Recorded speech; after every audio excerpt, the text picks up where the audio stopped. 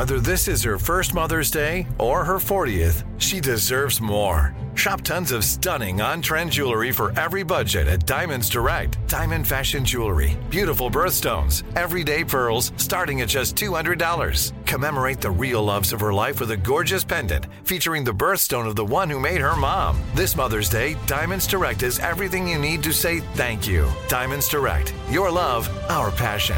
Online at diamondsdirect.com. Trinity School of Natural Health can help you be part of the fast-growing health and wellness industry. With an education that empowers communities, Trinity grads can change lives by applying natural health principles and techniques in holistic practices or stores selling nourishing health products. Offering 19 online programs that fit your busy schedule, you'll get training to help turn your passion into a career. Enroll today at trinityschool.org. That's trinityschool.org. You know that feeling when you walk into your home, take a deep breath, and feel new? Well, that's what it's like to use Clorox Scentiva. Because Clorox Scentiva smells like coconut, cleans like Clorox, and feels like energy. It'll elevate any cleaning routine to not just clean, but also make every room smell like a tropical coconut getaway. Discover how Clorox Scentiva's powerful clean and refreshing scents can transform your space. Get yours in coconut or other fabulous scents at a nearby retail store.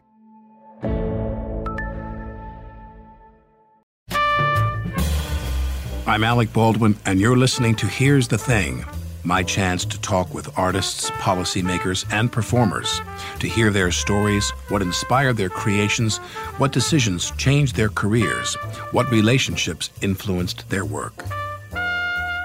The only thing that mattered to me about becoming a director was longevity. I wanted to make sure that my career would last for decades. I make work to change the world. I think that's the only reason to do anything. And getting a group of people in to start a conversation with the community and with the society you live in is going to be the greatest thing you can do. Today I talk with two movie directors who've each had enormous success with very different types of films. Stephen Daldry got his start in theater, he's British, and his transition to filmmaking appeared effortless. His first three films, Billy Elliot, The Hours, and The Reader, featured complicated characters and serious topics, class struggle, the search for life's purpose, and war crimes.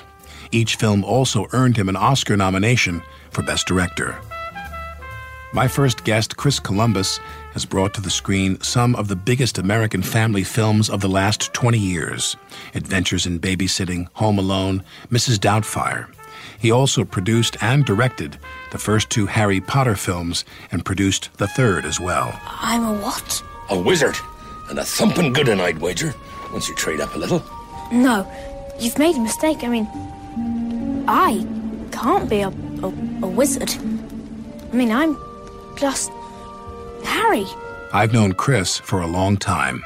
We were in school together at NYU. I started at Weinstein and then moved to Reuben. You were in Reuben? I was in Reuben, and I think that's where we met. That's how I was in Reuben. Yeah. For Columbus, NYU was more than just a place to learn the craft he loved. Film school for me was it was sort of the only way out, you know. I grew up both of my parents were factory workers in Ohio. My future was basically working at either my father's aluminum factory or my mother's automotive factory. Literally. They didn't own them. They was just, I'd just be working.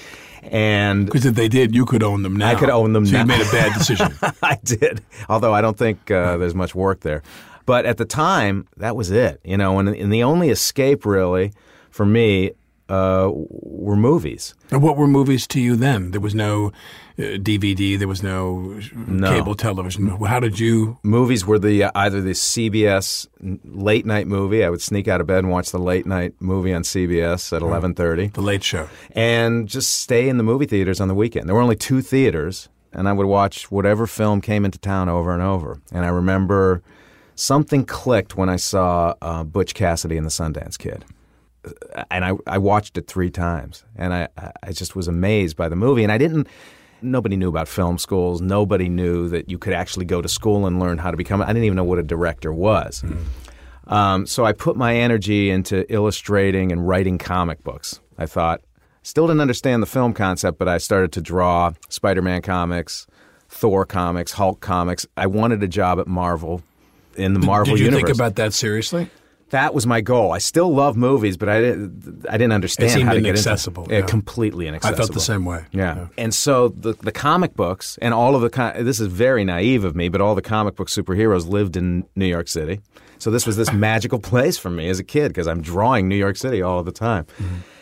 Then I saw The Godfather. The Godfather was re-released, and then the next movie I saw was Blazing Saddles. I saw those two movies. It changed my life.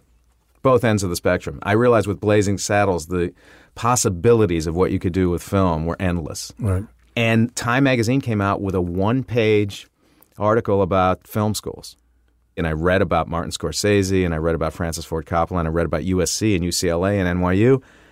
And I said to my parents, this is what I want to do. What did they say? They were extraordinarily supportive. They were? They were amazingly supportive. Every other relative in my family was not supportive. Right. I got to New York, and I remember my father drove me up to Weinstein, and he looked at the city and looked at the dorm, and he said, let's go home. I'll drive you back home now. And I said, no way. No way. I was literally in Oz. And I knew that I had no choice but to succeed. I had to find a way to succeed, or I would be back in the middle of Ohio working in an aluminum factory. So you get there. Had you ever touched any film equipment before? Yeah, my parents did buy me a Super 8 sound camera, which enabled me to start to make films, actually. I made a 20-minute film for my theology class because I went to a very strict Catholic school. So it was a theology class that was dealing with social issues. So we made a film about abortion, vasectomies, and I was very inspired at the time by SNL. Remember, SNL just... 1976. SNL had just come... we would spend our Saturday nights watching Saturday Night Live. Sure. So I was doing these basically commercial parodies versions that I had seen on SNL, and I screened it for the class. The class loved it. The priest was horrified. Yeah. What did your parents say about all your politically incorrect filmmaking? It was very dark stuff back then. What did they say? My mother went with it. My father didn't really want to have much to do with it. He figured, okay, that my father was most of the time. My father was under a car repairing it, in the garage when he wasn't working or having a beer. So I, as long as he's not on the streets, exactly. That's my parents. As long as he's not taking drugs. That's true. My mother was very supportive. My mother was probably much more supportive than my father about what I wanted to do. And she shared sort of that dark sense of humor that I had as well. I used to watch SNL with her. She loved it. So you get to Weinstein, you had a Super 8 sound camera, but you get to Weinstein. And what are the first recollections you have of that when you get there to go to NYU?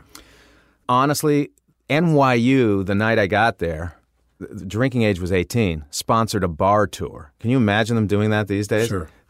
8 to 10 bars in the East Village. They would take a group of freshmen and go to each bar. Chumley's, McSorley's. Sure. And that's where I met my best friends, and that's where I met my future producing partner, Michael Barnathan. We met that first night. Bar night. And yeah, you could be. The lawsuits are ridiculous. And we met. You know what it's like. You go into this community of everyone who shares your deepest love of something like film. Yeah. And you have someone to talk to about it. I had no one to talk to about it in Ohio. Yeah. I was this. Everyone's come there. Yeah. From the aluminum factory. And then when you left NYU, what did you do? I left NYU. I was lucky enough. I had 1980. 1980 I left, but in 78, I had a scholarship. I had this great scholarship that got me through NYU the first year. And my mother would call me. You remember we had those pay phones at the end of our dorm hallways. Right. There's no cell phone. So every Sunday I would go to the pay phone and call home. And my mother would say, Chris, don't forget to go to the bursar's office and sign. I had to sign some papers so I would renew my scholarship. And I would say, Mom, no problem. That went on for 6 weeks. The 7th week I called, she was screaming at me. She said, you lost the scholarship. This summer you're going to have to work at the aluminum factory. So I went back. Oh, no. I went back to Ohio, and I was working basically swing shifts. I would work day shifts, afternoon shifts, and night shifts. This is after your first year. My first year. I realized if I was on the night shift, I could read. So that first year, I was just read, novels for 8 hours. I had to do it again after my sophomore year. So I went back my sophomore year and I realized if I could get on the night shift for the entire summer, I could write a screenplay. So what I did is I remember these gigantic hulking cylinders of aluminum. And I would sneak behind the aluminum cores and sit there with a notepad, and I wrote my first screenplay. A screenplay called Jocks about high school football. My experiences with high school football, and I was a terrible football player, but it was a very personal story. Yeah, I suited up. And I brought that back to my writing teacher, a guy named Jesse Kornbluth, who gave it to his agent. Some guy, a producer who's since passed away, Steve Friedman, optioned it for $5,000. That $5,000 prevented me from ever having to go back to the aluminum factory. And then when I was out, after college, my agent started to get me writing gigs. A friend of mine, Mitch, said, since Jaws, there really hasn't been a great movie that's featured. He used the word monster. There has not been a great monster movie made. And I said, that's a good idea. That's interesting. And in the loft I lived in, we had these mice scurrying around on the floors, and I would sleep with my hand draped over the bed, and mice would go by in the middle of the night. And I thought, these tiny creatures are frightening. So I spent the next 6 weeks writing the script called Gremlins. Right. And I sent it to my agent, who liked the script but felt it was a little dark, and still sent it to about 50 producers and studio executives. And everyone passed on it. And Steven Spielberg, was leaving his office on a Friday and passed his secretary's desk, and it was sitting there. That's why so much of this business is luck. Yeah. He passed the script and saw the title and said, oh, that looks interesting. Picked it up, read it that weekend, and decided he wanted to option the movie. Now, I didn't know this. I got a call at my loft. Barnathan answers the phone and says, there's someone on here who says he's Steven Spielberg. I get the phone and he goes, Chris, it's Steven Spielberg. I was stunned. My God. And I lived in L.A. for 9 months at that point. So what happens in that 9 months? He's giving you notes, or there's creative people? He would give me notes. Now, Gremlins was sort of off and running, and someone else was even rewriting it as I was working on another script for Steven. For some strange reason, I had sort of carte blanche. I could go into his office. He would be sitting there with Richard Gere or Warren Beatty one time. He's like, Chris, come on in. What do you? And I would start to talk to him about ideas. One day, he's looking through these old EC comic books, and he says, look at this title, Chris, The Goon Children. And I said, The Goon Children, that's a cool title. And we came up with this story together about these kids who find a treasure map, and it was the Goonies. I would write 3 pages of Goonies, run to Steven's office, give it to him. He would make some notes. I would run back to my office and make the changes. Then I wrote Young Sherlock Holmes with him, kind of in the same way. What did you learn from Spielberg? Spielberg was like graduate school of filmmaking for me. Right. Spielberg was like, I learned shortcuts. Basically, it was a Billy Wilder quote that Steven, nailed into my head every day, which was, don't tell the audience something more than once. I learned how to edit material. I learned how to write better dialogue. And I learned how to be much more visual as a writer from Steven. So it was a great relationship, and it still is a great relationship to this day. We had the opportunity to work together a couple of years ago. So I really loved that time, but at the same time, I needed to get back to Manhattan. Why? I don't know. I just felt like I missed it. I mean, it's a very simple. But did you have a sense, because I find other people have the same thing, it's better for me to stay here for my career? You didn't think along those lines? No, I don't think at the time I was able to articulate it. 20, 30 years down the road, now I can look back and understand why I did it, because I was seeing the beginning of people losing touch with reality. Why do directors not have long careers? They don't have long careers because they become extremely successful. They move into these huge mansions and live an isolated life. They watch movies in their screening room. They don't do their own grocery shopping. They don't pump their own gas. They don't get out there on the street. At the end of all that, you've lost connection to real people. What are you making movies about? I realized the reason I went back to New York was to connect with everyone again. So I could go to the corner superette and buy a carton of orange juice for $40.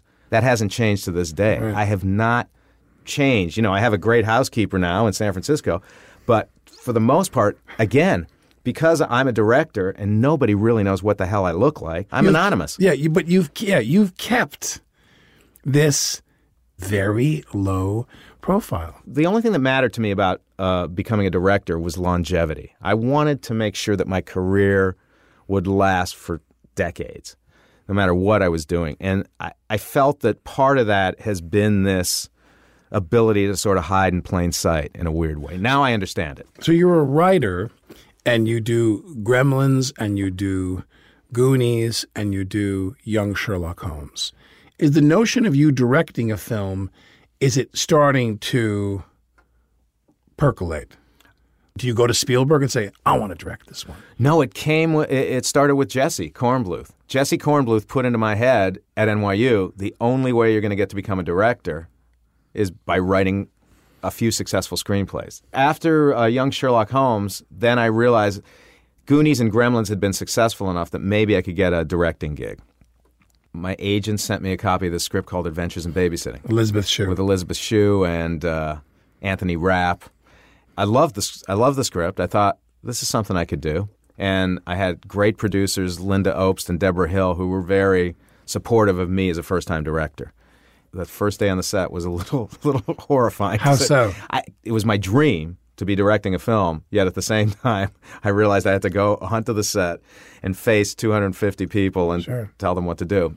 And you'd never done that before? No. I got over my fear pretty quickly because I had to. It's like jumping off. Do you still have an apprehension about that now? When it's first day of school, and I mean shooting, it's not Chris who was drawing his Marvel comics. Right. It's not Chris that was hiding behind the aluminum spools, writing scripts and everything while everybody else is taking a nap at the aluminum factory. It's not Chris alone. There's the writer-director who has this kind of monastic process. Then there's the guy that's got to go out and be the captain of the ship on the deck of the ship with 250 or 300 people there. Right. So that's a skill you had to develop, correct? I think so, but definitely so. You know, it was terrifying the first couple of days. But then I realized, I realized that a lot of these crew guys were like beaten animals because directors, there are so many directors who are such assholes. They're so kind of cruel and angry and mean. They're working something out on the set of the film. Yeah, and I thought, that won't work for me. And I realized after 3 or 4 weeks that people were responding just to the fact that I was not grumpy in the morning, that I wasn't pissed off all the time. The fact that I was genuinely a pretty happy guy, and I really valued what everybody was doing. And if somebody made a mistake, I wasn't ready to rip their head off. I understood it. So you're there, you make the film, and what happens? The film opened to like $7 million back then, which was a perceived disaster. So I'm thinking I'm never going to work again. What happened is the second weekend, it did something that no film, certain films do, few films do, which is it shot up 40% in attendance. So we did better the second weekend. I was able to go off and make another film then. What do you go do? I pitched a film to Jeffrey Katzenberg, and I went off and wrote something else instead, a movie called Heartbreak Hotel about my own obsession with Elvis Presley. The movie opens on a Friday. I read Roger Ebert's review calling it one of the worst films of the year. Right. Once again, I'm thinking, it's over. I'll go back to writing. At the time, my first child, Eleanor, was born, and I got a script from John Hughes. We both had the same agent, and he said, do you want to do the third Christmas Vacation movie? I was like, that's not really, I didn't dream of becoming a filmmaker to do that particular movie, but I thought I needed the gig, and John Hughes is supporting me. So I started to do that movie. I shot second unit, and I had such a disastrous relationship with the star, Chevy Chase, who, you know, he has no shortage of enemies. It was so disastrous and so humiliating for me, just based on 3 meetings, that I quit. I said, John, I can't do this. I cannot make this movie. Did John get that? Did John understand? He's like, you know, Chevy's a complicated guy. He's a rich food. I said, let me tell you something. When I first walked in, he thought I was an assistant. So I'm like, I can't really work this way. So I quit. And then I thought I was really in trouble. And John and I got along great. So John sent me the script for Home Alone. Again, luck. And I fell in love with the script. I thought it was a great script. I think he wrote it in 2 days. I loved him. Loved him. I mean, his life and how he went and how he kind of left and, you know, gave up and moved back to Chicago. Not gave up, but he kind of walked away from it. Was always so sad to me because I thought, God, I was hoping I could become the next John Candy in his career and just Right. be the grown, leading, crazy Uncle Buck of the next Right. barrage of films of his. I loved working with him. Loved him. What was your experience like with him? It was exactly the same. I walked off of a movie that he had given me.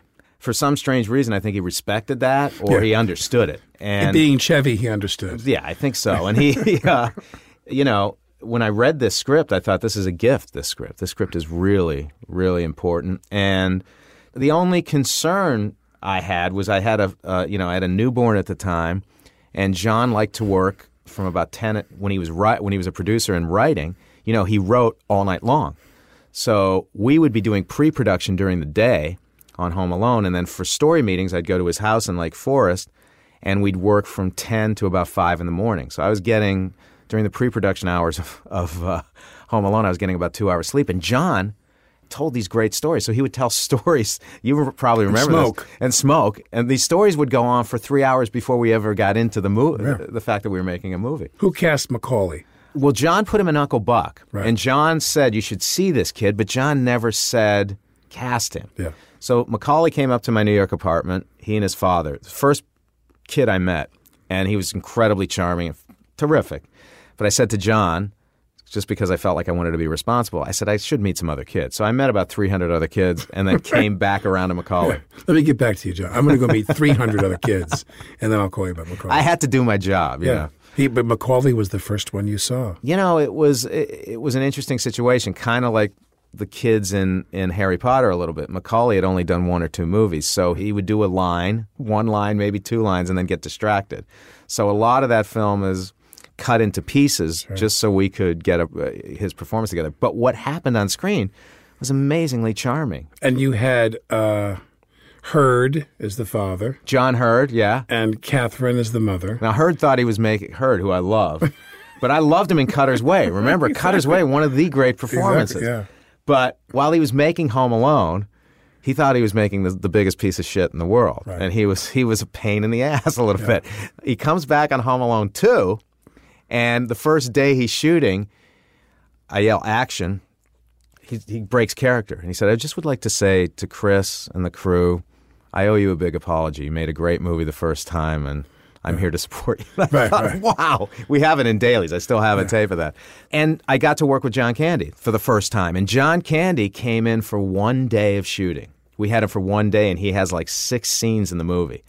So we shot for 24 hours, 24 hours straight. And Candy kept going. He just would continue to improvise. And it was my first sort of foray into improvisation. John would do a scripted take, and then he would start to play.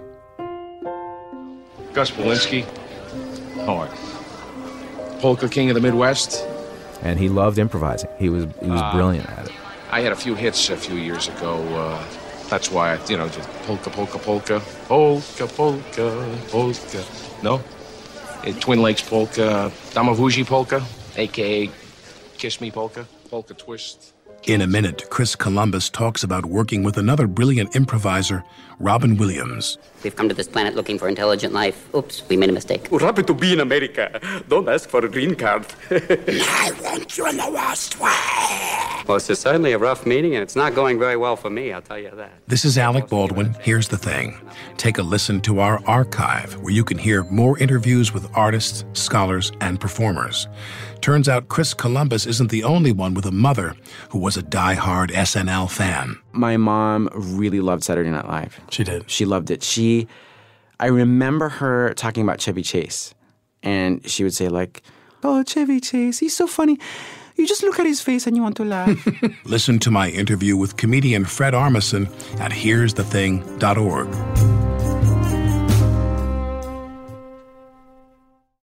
Trinity School of Natural Health can help you be part of the fast-growing health and wellness industry.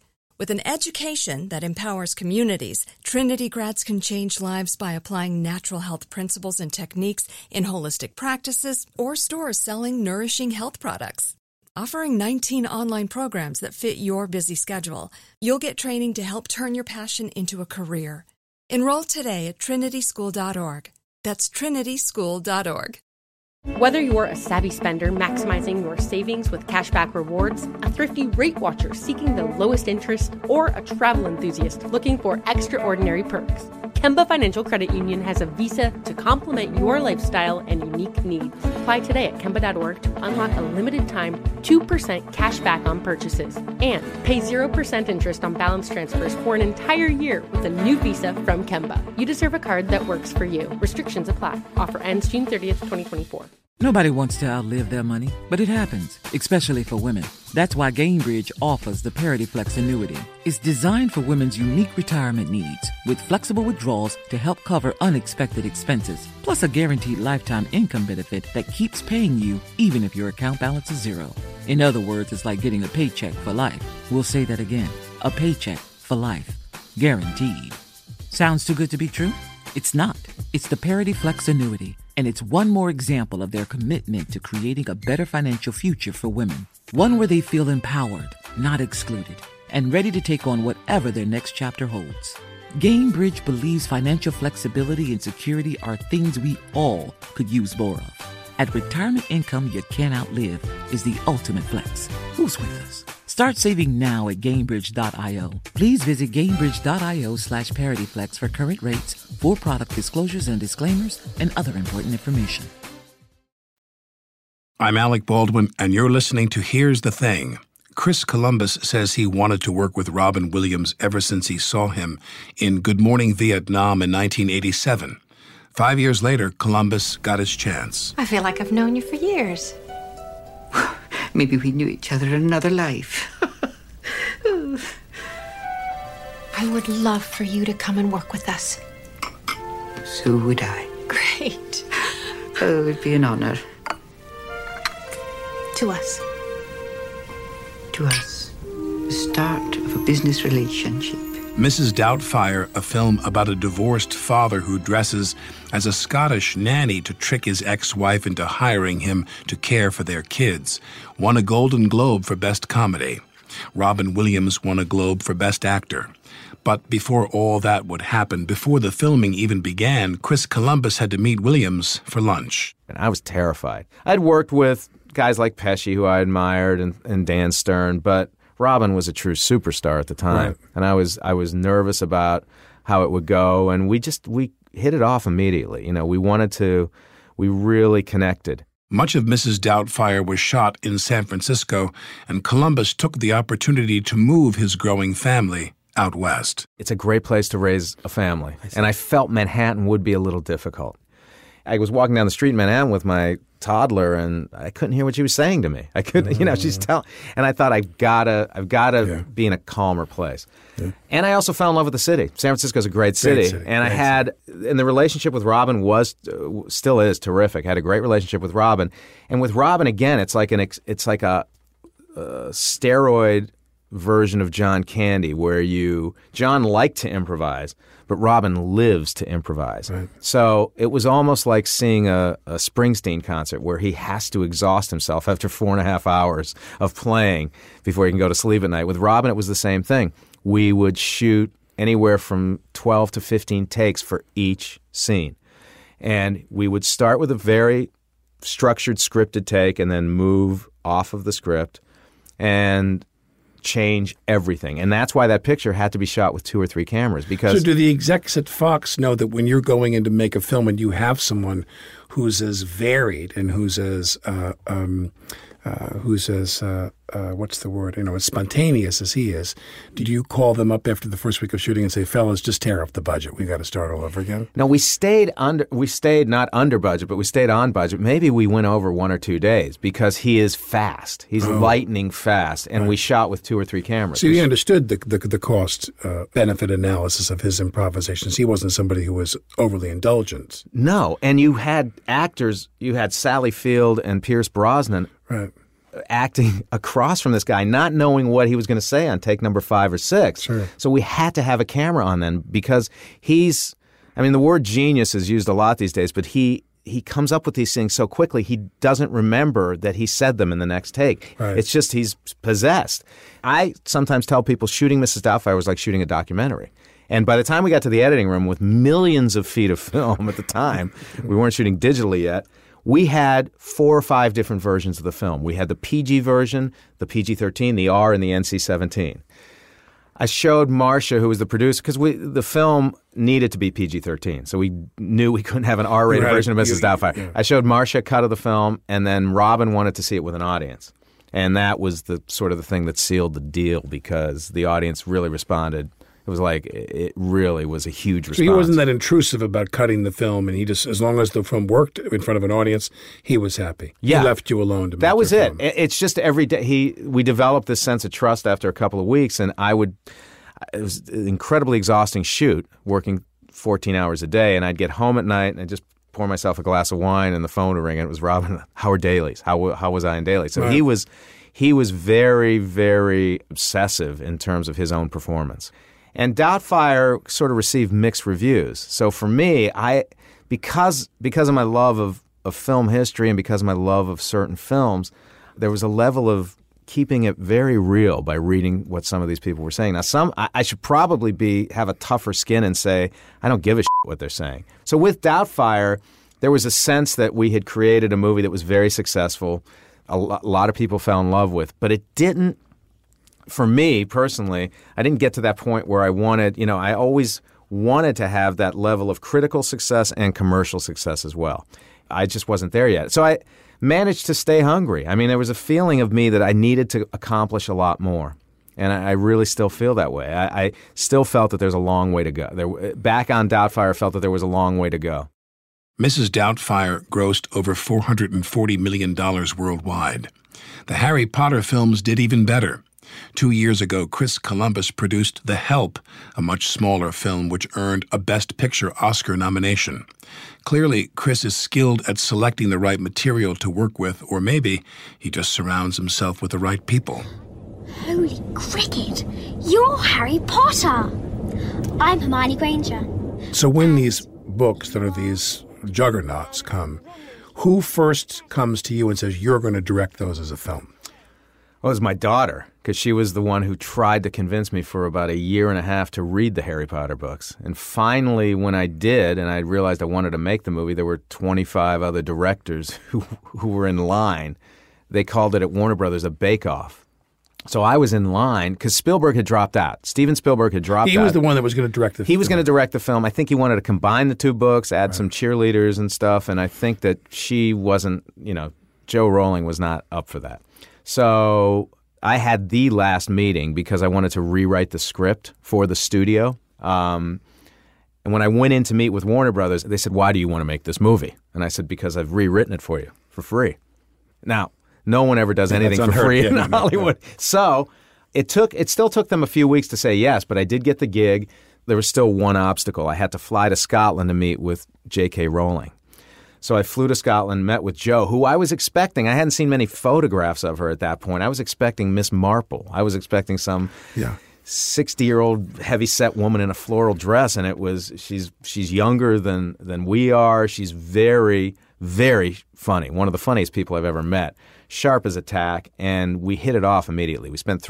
She spent 3 hours listening to me. I had diarrhea of the mouth because I was telling her the kind of movie I wanted to make. At the end of it, she said, that's exactly the kind of film I'd want to make. And I knew I got the job. And once I knew I got the job, I was scared out of my wits. Everyone was obsessed about who was going to be cast in the movie. How were we going to design Hogwarts? What was Quidditch going to be like? And I thought the only way to get through this, so I'm not standing in a corner unable to face my crew, was to just sort of bury my head and start to work. And again, and she was around during the screenwriting process or around the shooting as well, Rowling? No, she only came out for 1 day during the shooting. Why? Just to visit. She wasn't that interested in the shooting. If you're a visitor on a set, it's not that exciting after about 2 hours. It is, yeah. She came out when we were shooting Diagon Alley, but during the screenwriting, during the rewriting process, and during some of the design work, I would take her through the Harry Potter factory, I called it.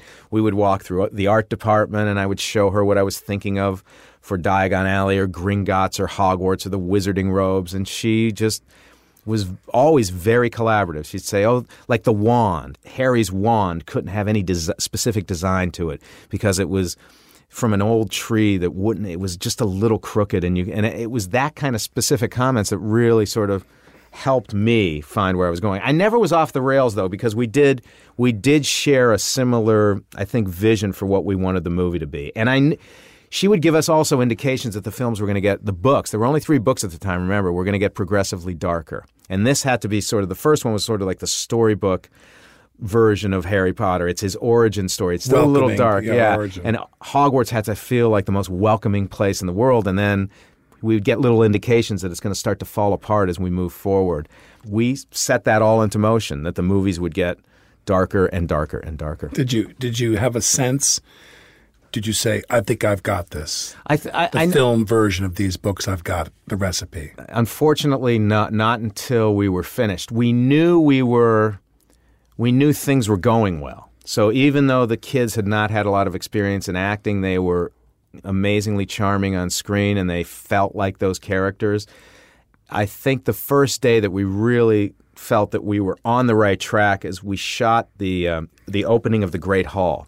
And we're on this huge crane and the kids are walking in, and our visual effects guy, John Richardson, attached 450 candles to strings. Everyone had to light all these candles. And I remember sitting in dailies and seeing the shot where the camera cranes up through the floating candles and realizing, I think we're onto something here. Yeah. And so that all felt good. We still had cool. Yeah, it was fun. That's cool. The last film you directed was Percy Jackson. Percy Jackson, yeah. The last feature you did. Yeah. So if that was released in 2010, you shot that in 2009? Right.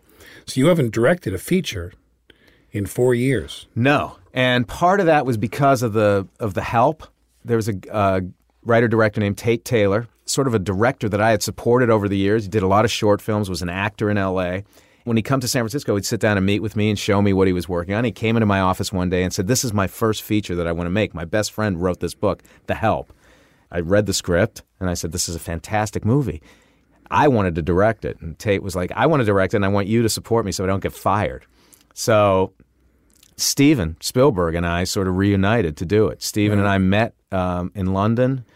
Steven said, as long as you promise that you'll be on the set every day.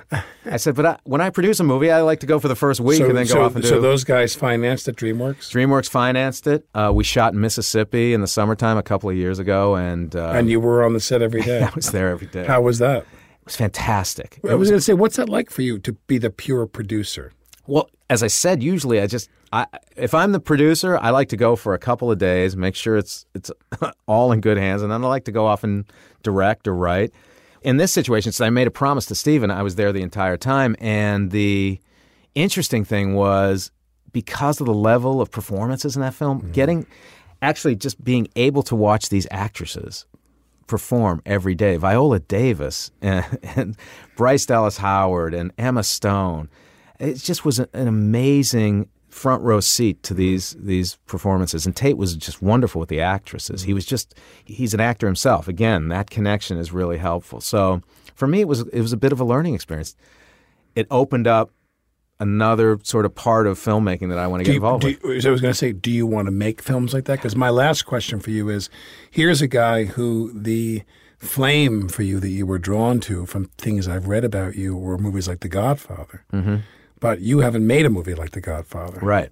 And I'm wondering, is that a direction you want to go in now? You see a movie like The Help and you say, do you want to do more, not even so much racially themed, but much more kind of intense drama?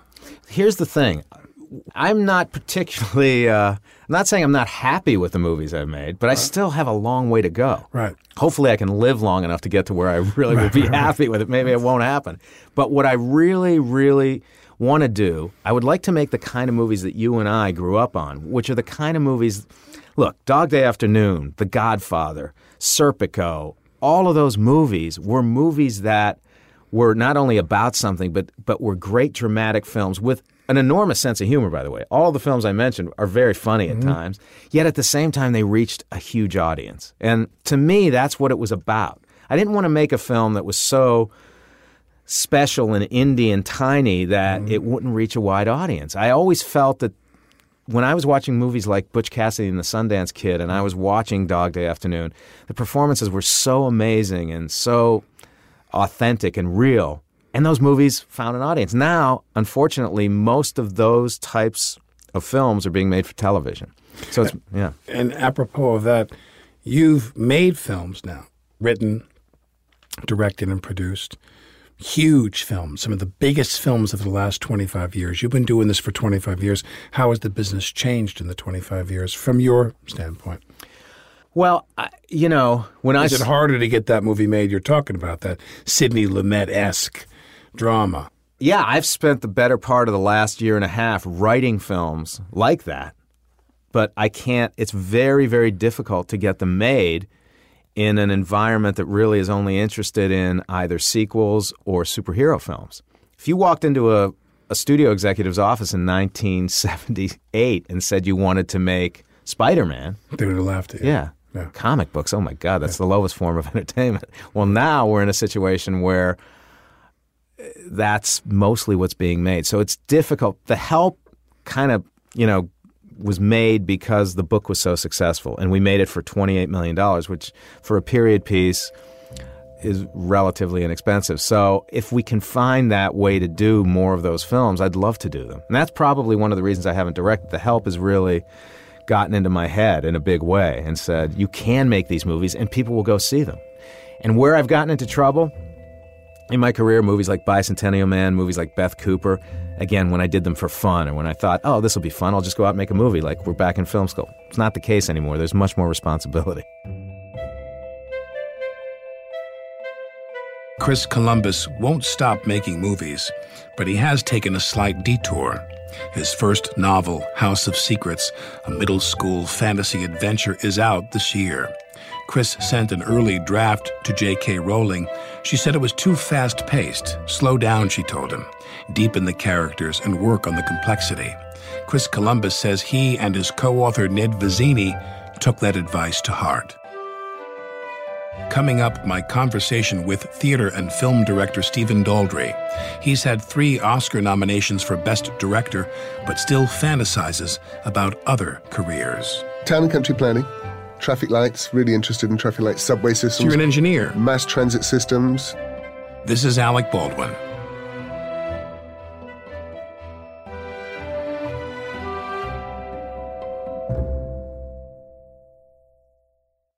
Trinity School of Natural Health can help you be part of the fast-growing health and wellness industry.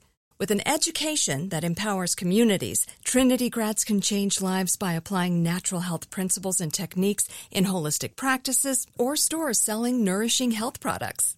Offering 19 online programs that fit your busy schedule, you'll get training to help turn your passion into a career.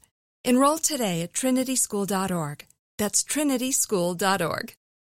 Whether you're a savvy spender maximizing your savings with cashback rewards, a thrifty rate watcher seeking the lowest interest, or a travel enthusiast looking for extraordinary perks, Kemba Financial Credit Union has a visa to complement your lifestyle and unique needs. Apply today at Kemba.org to unlock a limited-time 2% cash back on purchases and pay 0% interest on balance transfers for an entire year with a new visa from Kemba. You deserve a card that works for you. Restrictions apply. Offer ends June 30th, 2024. Nobody wants to outlive their money, but it happens, especially for women. That's why Gainbridge offers the Parity Flex annuity. It's designed for women's unique retirement needs, with flexible withdrawals to help cover unexpected expenses, plus a guaranteed lifetime income benefit that keeps paying you even if your account balance is zero. In other words, it's like getting a paycheck for life. We'll say that again. A paycheck for life. Guaranteed. Sounds too good to be true? It's not.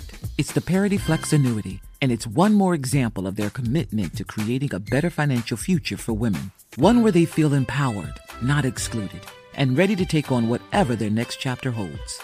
Gainbridge believes financial flexibility and security are things we all could use more of. At retirement income you can't outlive is the ultimate flex. Who's with us? Start saving now at Gainbridge.io. Please visit Gainbridge.io/ParityFlex for current rates, for product disclosures and disclaimers, and other important information. I'm Alec Baldwin, and you're listening to Here's the Thing. Stephen Daldry grew up in the theater. He began directing plays at age 16. He went on to run several theaters before spending most of the 1990s at the Royal Court in London. Since 2001, he's spent more time making movies. His most recent film, Extremely Loud and Incredibly Close, starred Tom Hanks and Sandra Bullock. But Stephen Daldry still chooses projects based on the same criteria he used when he was working with fringe theater groups. I don't know who you make stuff for. I always make stuff for myself and my, so you make stuff for your friends, yourself, and see whether it makes any sense to you. Your first film was Billy Elliot, correct?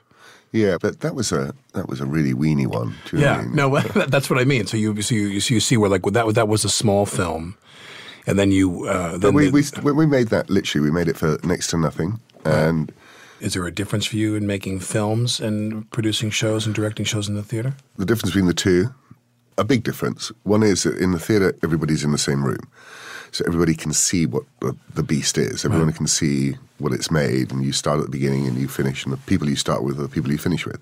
In the movies, the people you prep with aren't the people you shoot with, and the people you shoot with aren't the people you finish with, and the people you finish. It's more like a relay race making a movie. Yeah, to me, it's more like cooking. You know, like there's a guy that makes the lettuce out in California. There's a guy that grew the tomatoes in Georgia, and none of them ever meet each other or know each other. They ship it all, and you cut it up into a salad and mix it all together. And that's why it's more lonely. Because it's so compartmentalized that way. Yeah, and I mean, I remember the first day that I ever shot anything on film, and suddenly around the camera, people were saying these extraordinary things to me, like rolling, and all these things. When was that? On Billy Elliot, and people were they're saying all these strange words, and then everyone's looking at me, and I'm going, what are they doing? What? Yeah. And you go, oh, I'm meant to say action. People really say that, do they? I thought it was some sort of like joke. And since then, I've never really liked saying action, which is why I prefer just to keep rehearsing and roll the camera while we're rehearsing and then eventually ease into... Some people don't want to say the word action. I find it bizarre myself. And when it freaks the actors out. Action, do it now. Turn on now. It is not very intimate. It's not. And it's like an assault on the actor. I directed a film once and I couldn't stand it. I really didn't care for it. But I've always wondered if I had the inclination to absorb more about lighting and cutting and editing. And has that been a big thing for you, that journey of learning more about how films are put together? And I love editing. You do? It's my favorite bit of the process. It is. Why? A film is written 3 times. You write it to start it, then you rewrite it as you make it, and then you do the final and proper write as you put it all together. And it's like a jigsaw puzzle. If you like jigsaw puzzles, you love making movies. But it's actually putting the pieces together, finding out the rhythms. And I would imagine that the experience of editing makes anyone a better filmmaker in terms of teaching you what you need to have in the can. People say to me, what should I do to learn how to make a film? Just go and buy Final Cut Pro and just start shooting stuff and then just start editing. And you'll learn everything you need to know about making a movie from editing it. Did you feel that you had learned everything that you needed to learn about directing actors from your years in the theater in England in terms of directing actors for film? Was there a difference? No. It was the same? I think it's the same. How so? Well, let it rip. Most of my life, all my life has been spent in the theatre, and yes. All you need to work out with an actor is how to talk to them. And actors come with their own methodology, like you've come with your own methodology of where you've picked up, and usually a lot of actors, particularly American actors, if I may dare to say this. Let it rip. Come from some notion, they've picked up some ideas of what acting might be or what a methodology might be. It's easier in Europe, it's easier in England because usually people have got a shared methodology. In other words, there's a language that people sort of understand, that you can actually have a conversation about what literally you're meant to be doing at any one particular time. A lot of American actors got lost in this idea of the method or some sort of notion of character. They keep going on about, well, my character this, and you go, what are you talking about? Where did you get this idea of character from? It's easier in Europe because people tend to be more strictly, come from a training whereby... A common training. A common training. Because there's a lot of training going on here, but that training is a different kind of training. It's a different sort of training. Yeah. So the difficulty is just finding a language to talk to actors so you can be honest. Well, I think that, one time I was watching a concert, and I was watching some famous musician like Tom Petty. He was performing at a benefit, and I turned to a friend of mine, and I had this chill run up my spine, and I said, do you see what these people are doing? They're all doing the same thing at the same time. and they're all of one at the same time. Do you know, it's so and that interesting. doesn't happen in the theater and in acting a lot of the time. I mean, it does in England. No, it's really hard. It's the only, people say, a lot of times people are doing their own thing. What is the job of the director? The job of the director is, you got one job, is to make sure everybody's in the same show. Yeah. And you can have fantastic films, fantastic theatre. They're in one show, he's in another show, she's doing something else. They're all being brilliant in their own way, but they're not in the same space. Getting everybody in the same space is the hardest thing. But what's your methodology? Where were you, if I was to ask you, do you define your acting in a particular way? Well, it depends. I mean, I try to think of it in terms of rhythm. There's a key you play in. You have to pace it up. It has to be fast. You have to make the audience catch up to you. Don't put a lot of unearned pauses in there. Really, pace is a big part of it. But did you train? Yeah, I went to NYU, and as I get older, everything's technical. I mean, I literally mark my lines in the scripts that I do now, like a musical score. Stop, hard consonant here, move, dip, rise, all these things, emphasis. Before that, though, it was all about authenticity. I would say that method acting was about, like if you said to me, I want you to do this, I'd say, well, I've got to go meet a bunch of surgeons. Let's go find out how heart surgeons really behave in the operating room, because I don't want to do anything that's inauthentic. And then, of course, there's that famous Walter Matthau line where they said to Walter Matthau, do you want to go observe some surgery? And he said, no, I'm a movie actor. No one expects me to know anything about surgery. So we're just going to fake it and indicate it. And you're absolutely right about the technical. I mean, in England, we do tend to be more technical. But American actors, even, I remember, I worked with Meryl Streep on a movie, and Meryl has this, extraordinary emotional ability, but she does pause before the verb. And I know why you're doing it, because you think I can't cut away.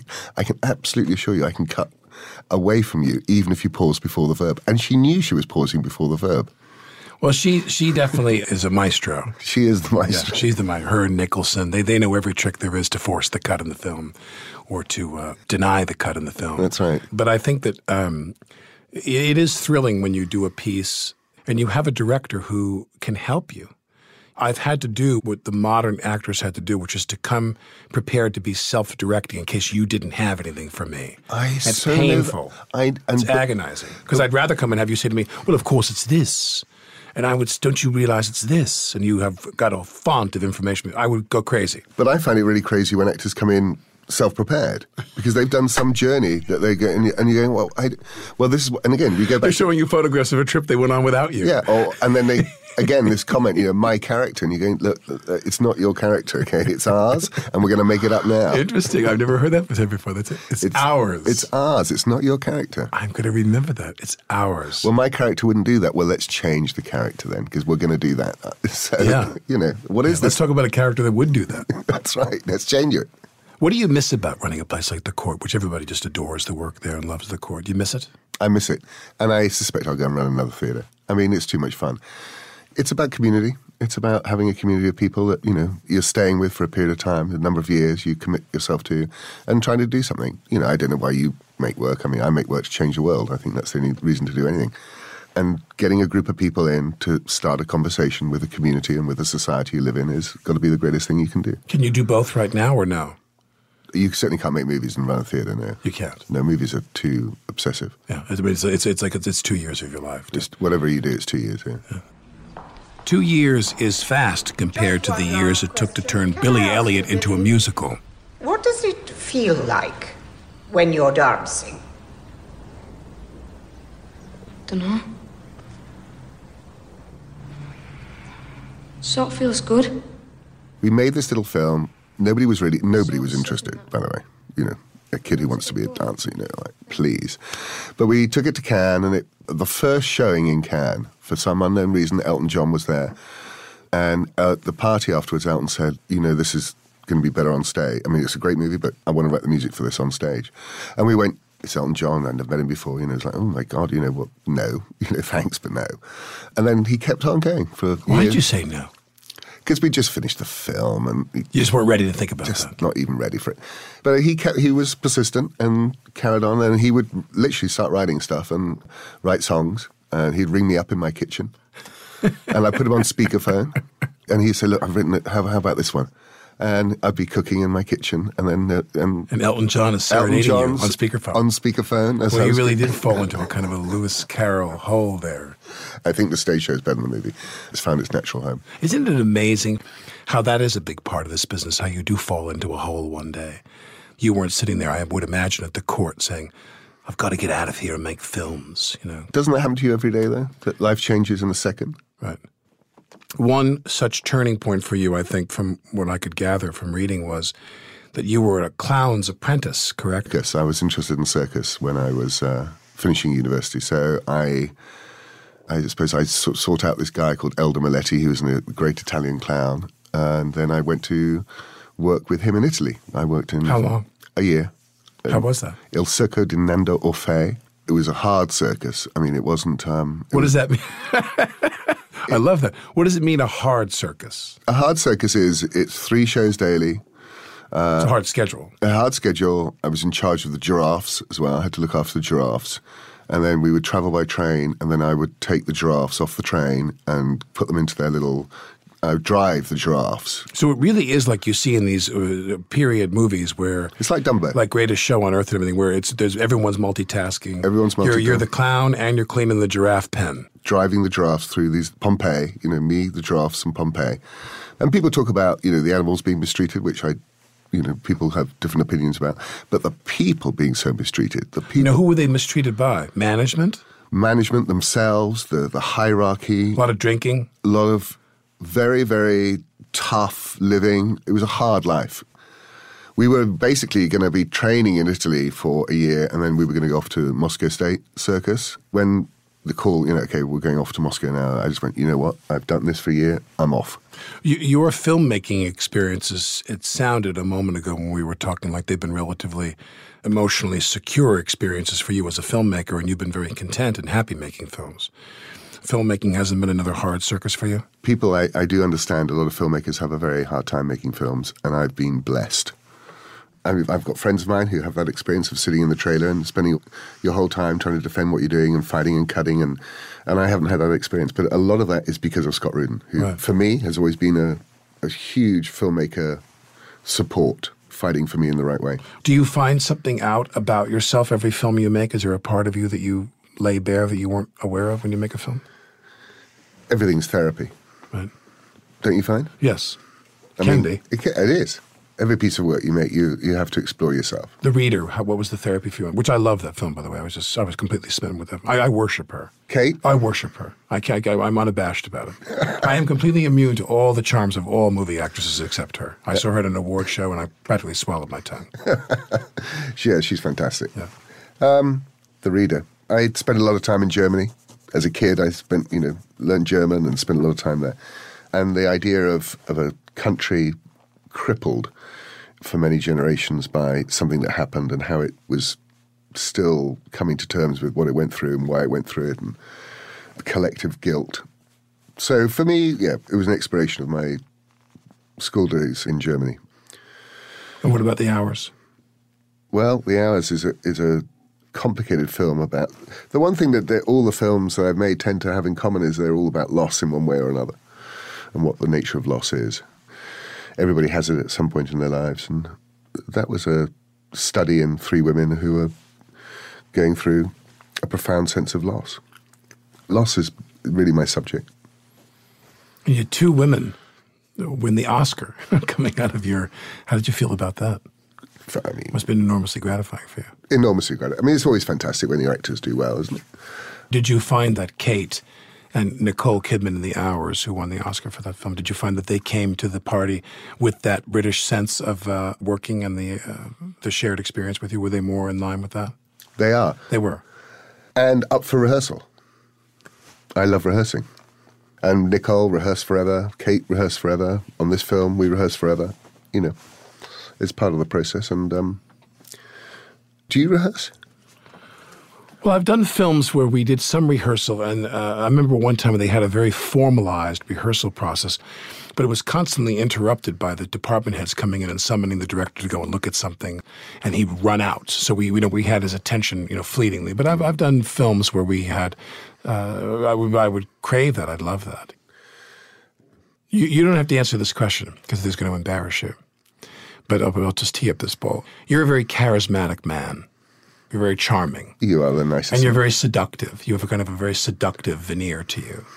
And I'm wondering, do you think that helps you with what you do? Because when the guy walks in the room, or the woman, because I work with some women directors, but there's mostly men, let's face it. And when that guy walks in the room and he looks like a high school shop teacher with a bunch of pens sticking out of his pocket, you know what I mean? If he doesn't have any kind of chi to him at all. You're a very seductive guy, and you're a very, very kind of appealing guy. Do you find that works for you? Do you use that to your advantage when you're directing? Don't smirk at me. Do you? I don't know. I don't do it consciously. You don't consciously try to seduce the people you work with? It's always going to be a love affair with your actors. If you're not in love with them, it's not going to pan out. You literally have to fall in love, or else. And they with you. And they with you. And then you can... Do your actors fall in love with you? I try to make them. You do, don't you? I bet you they do. Because it's so intimate. It's such a private and and it requires such honesty. But one day I'd love to talk to you about a play. Should we do one? I'd love to do a play with you. I don't know if you're going to have time. You're not going to have any time to do a play with me. Good God, no. No, come on, we're going to do one at the public. I'm sure they'd love it. Let's see. The Hours, The Reader, Extremely Close with Tom Hanks and Sandra Bullock. And you're going to stop all that to go do a play with me? I don't think so. I can hear your publicist really screaming now. She's calling your agent right now.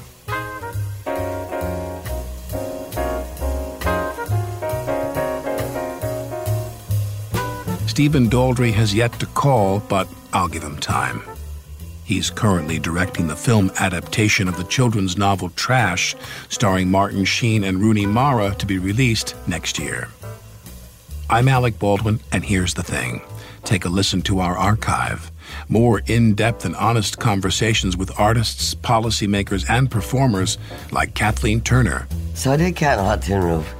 Honestly, Michael Douglas was calling me up. Jack Nicholson was calling me up. Warren Beatty was calling me up and saying, don't do it, don't do it, don't do it.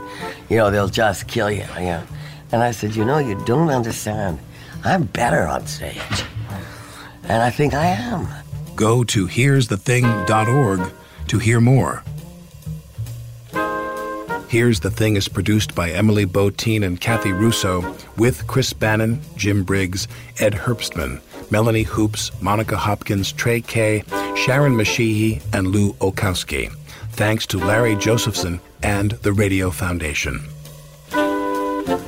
I'm Alec Baldwin, and you're listening to Here's the Thing.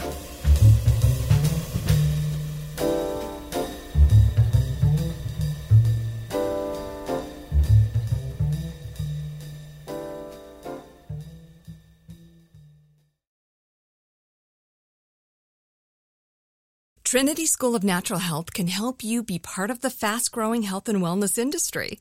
With an education that empowers communities, Trinity grads can change lives by applying natural health principles and techniques in holistic practices or stores selling nourishing health products. Offering 19 online programs that fit your busy schedule, you'll get training to help turn your passion into a career. Enroll today at trinityschool.org. That's trinityschool.org.